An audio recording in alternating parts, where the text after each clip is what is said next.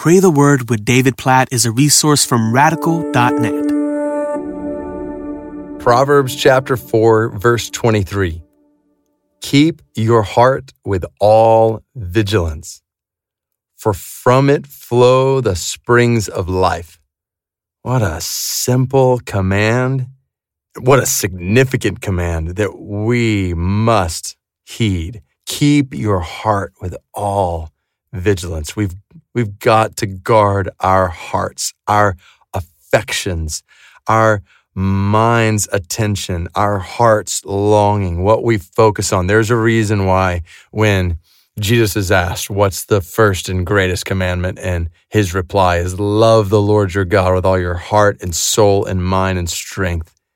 That this is the spring from which everything in our lives flow. And we are so tempted every day to give our hearts to things in this world in ways that pull us away from God, in ways that taint the purity of our hearts before God, the wholehearted nature of how we're intended to love Him.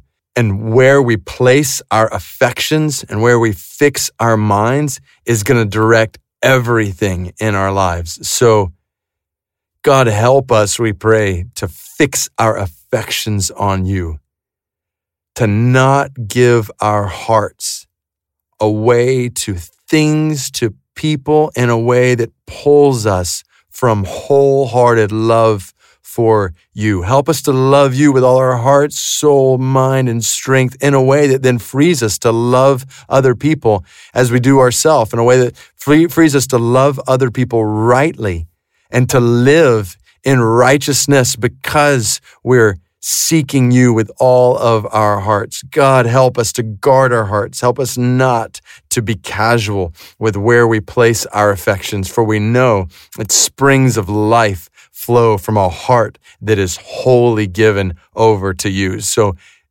God, nurture our hearts. Help us to grow today in love for you, in desire for you, in longing for you, even as we reflect on your amazing, incredible, unfathomable love for us. Help us to keep our hearts with all vigilance today, we pray in Jesus' name. Amen.